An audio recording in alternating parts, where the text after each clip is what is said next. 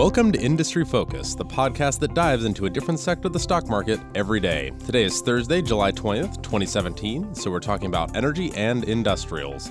I am your host, Sean O'Reilly, and joining me in studio is a guy that I think we used to have on the show, Mr. Taylor Muckerman. Maybe you remember him.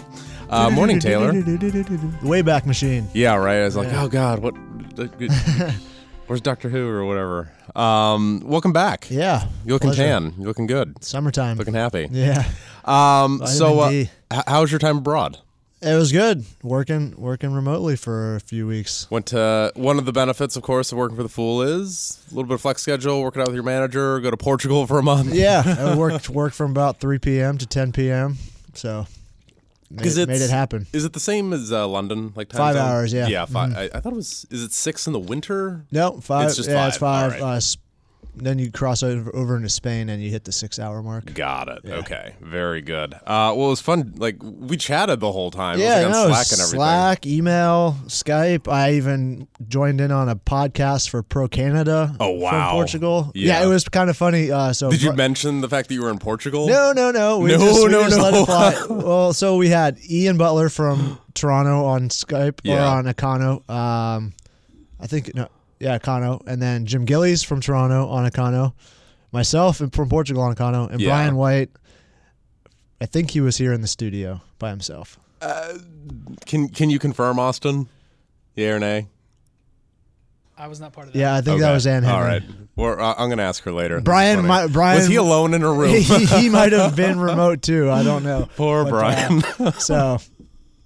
Yeah, kind Good of a stuff. The technology's changing the game. Even though IBM forced their entire workforce back into the office, we can still make things happen here. Whenever I see a company do that, I actually wonder if they're just trying to find a reason why their business isn't doing great. And it's like, well, maybe it's your fault with the business. Yeah, but I think so. And they definitely lost some talent as a For sure. result because people lived in cheaper places to live. Well, they built their lives around this. Yeah, absolutely. You know. And they're forced to now move to bigger cities. But we digress. So, yeah, we do digress. So bring it back to oil and energy and industrials. Okay.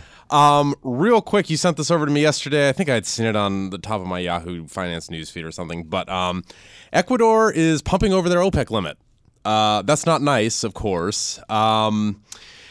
This comes after, I think this came out 1 or 2 days ago, but OPEC's compliance with cuts slumped this past month. It did. 78% compliance. This is not great. That's more towards historical norms. Well, right. Yeah. And but it was down. It was like they did this correctly for a couple of months, and it was 95% compliance in May, and then Algeria, Ecuador, Gabon, Iraq, UAE, Venezuela.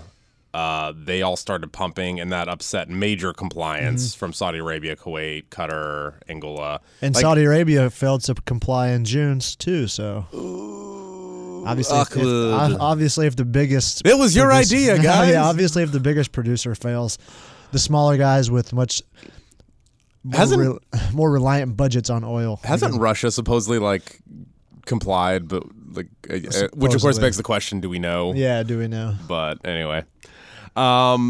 Definitely seems like whenever it seems like we get something that pops up that just derails this production cut plan every month. It's we had a field that does this. So we're going to produce more now and all this stuff. And it's just like this, of course, brings us to the fundamental flaw of any cartel. Yeah. Which is you have an incentive to cheat. When it's not signed in blood. You get in a room, you agree to something, you leave the room, you tell your people to do the opposite. Exactly. Especially when you allow Libya and Nigeria, 2 members, to completely remove themselves from the production cap because of internal strife. We need the money. Yeah. As if nobody or everybody doesn't need money. They all need the money. Interesting. Because the original agreement called for, and Russia was in on it, and technically Russia isn't part of OPEC, but anytime OPEC makes a decision, they pretty much call Putin up. Because Russia they produce 10 million barrels a day, right? It's right in line with Saudi Aramco, 10.5 million barrels per day. But they're supposed, excuse me, they're supposed to be doing this until March 2018. Supposed to be. It's only July 17. Yeah. They realize that it's not working. It's like they're cheating. It's not working in the first quarter They're of giving the up. race. Well, Technically they extended the cuts after they didn't work for a year. Yeah. I definitely think they are expecting, because the thought definitely crossed my mind that when they cut, oil would immediately go to 60. Yeah. I'm sure that's what they're hoping. It spiked. And then something happened. Fracking continued to happen. Yeah, are we at the highest ever now? Have you seen that? U.S. production? I think they're expecting to close the year around like 9.6 million barrels per day. That will be the highest. And then up to 9.9 at the end of next year. Up from like 8.5 last year. Yeah. Yeah. So, and up from 4.5, 10 years ago? And the rig count's more than doubled from a year ago. Still way below. shy. It's like in the mid 900s right now, rigs on staff, and it was in the 1900s. Where are all these rigs? Are they just sitting in a field in Texas? Some of them are missing a few parts because I was about to say, I know they're missing a few parts. They've been disrobed and call up distribution now. We need new parts. Yeah, because they've, rather than just taking a broken down machine and putting a new machine there, they just take parts as they need them from these stacked, quote unquote stacked machines. Rigs. Yeah, so we're still about 1,000 shy of the peak. But so what does that put us at, 600 or 700, and it bottomed out at 300 rigs? We're in the mid 9s. Okay, it bottomed out. Well, I don't know what it bottomed out at, but a year ago they were in the mid 4s. Yeah, that's what anyway. Okay. So moving on to the railroad sector. This is a fun little story you sent over to me the other day. CSX's shares, I didn't even notice this, so thank you for sending it. CSX's shares dropped 5% on Wednesday, July 18th after its quarterly conference call, but not because of the results. During the call, its CEO Hunter Harrison said that he expected his tenure to be short. This doesn't seem to be, like, that in and of itself might be jarring, but we can talk about it, but that might not be the whole reason the shares dropped. Also on the call, it was noted that the 700 layoffs may be on the way. Yeah. There's a few things on the call that I think really... Because they're talking about shrinking fleet of cars and coal pricing. And I was like... they're not going to add any cars for coal. They're not going to add any extra lines for coal. And coal was CSX's lifeblood for many, many years, simply because of its route up and down the Appalachian Trail, essentially. And so that kind of caught people off guard. It basically came out and said fossil fuels are dead. Not in the immediate term. He said that's not going to be in 2 to 3 years, but it's going away in my view. It's a very long-term view. Not necessarily on coal. This is the guy that's supposedly going to be gone in 6 months. I know. So when you look at this company, a fifth of its second quarter revenue came from coal, around $530 million. But if you look at the same quarter in 2011, they had $1 billion of coal revenue. Oh, wow. So the industry is struggling, and it's now, didn't coal pricing go up a little bit? Like, I saw that, and I was a little bit. Yeah, we've still exporting coal. Okay, all right. Yeah, that's where most of the rise in volumes for CSX came from. 8.2 million tons of exports. 11 million tons was the decline in U.S. deliveries. We might need to do another railroad show again, because we did that one a month ago now. Yeah, we talked a little bit about like the Canadian rails, mostly along with Buffett's interest in the railroad sector. In Buffett's railroad, Burlington Northern, we pulled out the results there, and they earned less money last year than they did the previous year. It's because of this oil stuff. I mean, they used to make a bunch of money bringing oil from the Dakotas. There was a couple-year spike in that. Right. It was a very short-lived boon for the railways that had access to it. I just gotta wonder about these stocks long term, because like it's not even a ship you can turn, but it's a big ship to turn, and it's kind of like, okay, if fossil fuels are dead or what, like in 30 years, it's like, okay, what are these railroads gonna do? Well, if you looked at oil as a percentage of overall revenues, it was kind of a blip, but it was a nice blip for the couple years that they had it, because it was unexpected. And the pricing was amazing. Yeah, because oil companies had to pay up for it, because they needed that transportation, because pipelines were so far behind, which they've caught up somewhat, and the downturn in oil prices kind of prevented oil companies from being able to afford the higher price demanded by these rails. But coal, I think, has a much bigger impact than the decline of oil by rail on certain railroads. Not every railroad cares about coal. Right. CSX is certainly one that has cared about coal more than most in the past. And now you see Hunter Harrison basically saying, sayonara. It's gone in a few years. He did say that the last carload of coal that's shipped out of this country, I want to be the carrier that ships it. So a little heartfelt nod to the industry, but he's not going to be there when that last rail car likely ships. As he did say that he's more of a placeholder seat. He's really like a vagabond that jumps from train to train, making his way across North America. He revolutionized CN Rail, boosted his own personal stock as a rail line CEO. Then he went to Canadian Pacific. Then he was poached by CSX activist investors to jump the ship to CSX after he'd only recently joined Canadian Pacific. And so much so that the CSX wanted him that they paid him $84 million that he gave up by leaving CP. Wow. And he's going to peace out and take his $84 million. I don't know how long. They didn't put a date on how long he's going to be there. But yeah, the quotes were basically like... That's LeBron money. That's LeBron money. That's LeBron on-court money. He's got some side hustles that it might be worth a little bit more than $84 million. Apparently, he's got the fastest-growing pizza chain in the United States. Oh, I didn't know that. Yeah. All I know is when I went to Beijing in 2008 or 9, a giant LeBron cardboard cutout of the McDonald's. I can't escape this guy. Well, Yao Ming retired. They had to replace him with somebody. Yeah, they did.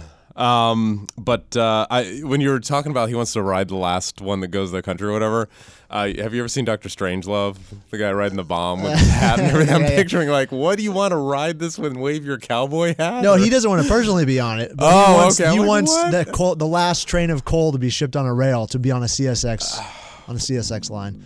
But he says that now, but maybe he works for 20 years from Maybe now, he works for 30? Norfolk Southern in 10 years, and then he wants the last last trailer of coal to be on that rail line. They'll pay him in coal. Yeah. So before we head out here, gotta mention a couple of inventory draws out of Cushing here in the United States. Yeah, attuned listeners might have noticed that the price of oil is at a little high. 6-week high, maybe. 6-week high, yeah. Brent over there on the London Mercantile Exchange up. It was yesterday. It closed up 86 cents, 1.8%, closing just below $50. Oh my gosh, we're almost at 50 again, Taylor. Yeah, yay! Woohoo. Almost. U.S. crude's about 47. Always trades a little bit of a discount. It's fine. But that was because the energy EIA said that U.S. crude stocks fell 4.7 million barrels during the week ended July 14th. And this exceeds estimates of 3.2 million, a draw of 3.2 million barrels. Also of note that I actually wanted to highlight was if you include inventories of all the petroleum stuff, like particularly gasoline in this case, inventories fell by 10 million barrels for the week, which is fun. Where do you... Because when we were talking about this before the show, you were like, oh, seasonalities, da-da-da-da-da. Well, yeah, because... But on the other hand, does that 3.2 million that was anticipated factor that in? Probably a little bit, yeah. I mean, they play the trends, but they were also way wrong on inventory builds over the last couple months. To your point, every time I see these, I'm like, oh, aren't they cute? Yeah. But they expected a draw a handful of weeks ago, and it was up. Inventory was up like a couple 100,000, maybe 1 million barrels. So it's just a surprise, and it's really the only thing. Inventory data seems to really be the only thing driving oil prices up or down because they're pretty staid when it comes to like the window that they've been trading in the 40s. Right. And again, no matter what happens with oil, if it goes to 20 because of electric cars in 5 years, or if it goes back to 70 or 80, no matter what, I will know. My opinion on U.S. traders focusing on U.S. inventory data is ridiculous. Yeah. We have the only good data, and that's why they do it, but we're 15% of the global data. market. Not good data. We have the best data. We have the best data on a sixth of the best data. Who cares? You know. Oh, well. They're happy. It's starting the second half of the year off on an upward trend after the energy commodities part of Goldman Sachs's commodity index was the worst performer over the first half. Oh boy. Yeah, down 11% the first half of 2017, and that includes gasoline, natural gas, gas oil, heating oil, crude oil, WTI, and Brent. All of them in the negative. This was the worst performing sector. Worst performing sector of the Standard Okay. & Poor's Goldman Sachs Commodity Index. There we go. GSCI. You look at lean hogs, though. Tell- Ruling the roost. Pork bellies. Pork ruling bellies. The roost. Buy me some pork. Lean hogs up over 40% in the first half. I'm going home tonight and watching Trading Places now. Thank you. Lean hogs, followed by Chicago wheat, Kansas wheat. I don't know. It must be the index or the commodities floor that they're talking about, because I don't know if Chicago grows much Right. wheat unless it's on rooftops. And then feeder cattle. Lead, aluminum, How's zinc, coffee copper. doing? I always wanted to buy a coffee feature. Where's coffee? Oh, it's down about 10% in the first half. Right there in between natural gas and gas oil. I'm gonna buy the dip on coffee because long term, man. I mean, the way we just plowed through that nitro cold brew keg in my a day, gosh. 24 hours. Yeah. Had a happy hour to celebrate Founders Day on Monday, and then Tuesday afternoon, I think the, Dylan Lewis from the Tech Show had about half of that. the keg of cold brew was gone. I mean, some folks don't know you're not supposed to drink an entire cup of cold brew. It's a little stronger than I average did coffee. notice that Dylan's hand was shaking a little bit, Yeah. but he's still alive. We'll have to go back and listen to that show. Yeah, you want to? Yeah, let's do that after. So before we head out, anything cool you're watching? Well, one quick note: not many people are putting sugar in their coffee because the price of sugar down over 30%. Down over 30%. So, just one thing. Cool that I'm watching in the sector or on TV. The sector. We already talked about Portugal and craziness. I like I told you before the show, I've made it a goal of mine to hone in on some of the renewable sectors of energy so that this show can provide a better future for our listeners. What about you? What What do you mean? so much hamming it up, talking about pork over there. Hamming it up. You got it, buddy. Yes, indeed. Making all right. bacon. Well, we missed you, and it was an absolute pleasure chatting. Yeah, it's good to talk about pork after coming from a country that thrives on cured meats. Boom. Yeah, did you just survive on charcuterie boards over there? Or? Yeah, we had like a massive prosciutto leg that we could just slice off and eat for breakfast. We bought it at the airport, took it, and we ate it for a month. Yeah, I mean, you could legit eat it Duty for a month, free. yeah. And then when we left, we lathered it up in olive oil and then wrapped it in a towel and put it in the fridge. Oh, wow. Cool. Yeah. Very nice. You should bring some to the office. I wish I could have, but the darn airlines. Oh, you didn't bring it back. Oh, they darn took airlines won't the let you airline take took your pork. cheese? Or They'll the let pork? you bring cheese. You can't bring Wow. pork back. You can't bring fruit or pork, Unbelievable. but you can bring cheese. I didn't, though, because some of the best Portuguese cheeses fairly smelly. Got it. Well, on that note, that is it for us, folks. Be sure and tune in tomorrow for the Technology Show with Dylan Lewis. If you're a loyal listener and have questions or comments, we would love to hear from you. Just email us at industryfocus@fool.com. Once again, that is industryfocus@fool.com. And as always, people in this program may have interest in the stocks they talk about, and the Motley Fool may have formal recommendations for or against these stocks, so don't buy or sell anything based solely on what you hear on this program. For Taylor Muckerman, I am Sean O'Reilly. Thanks for listening, and Fool on.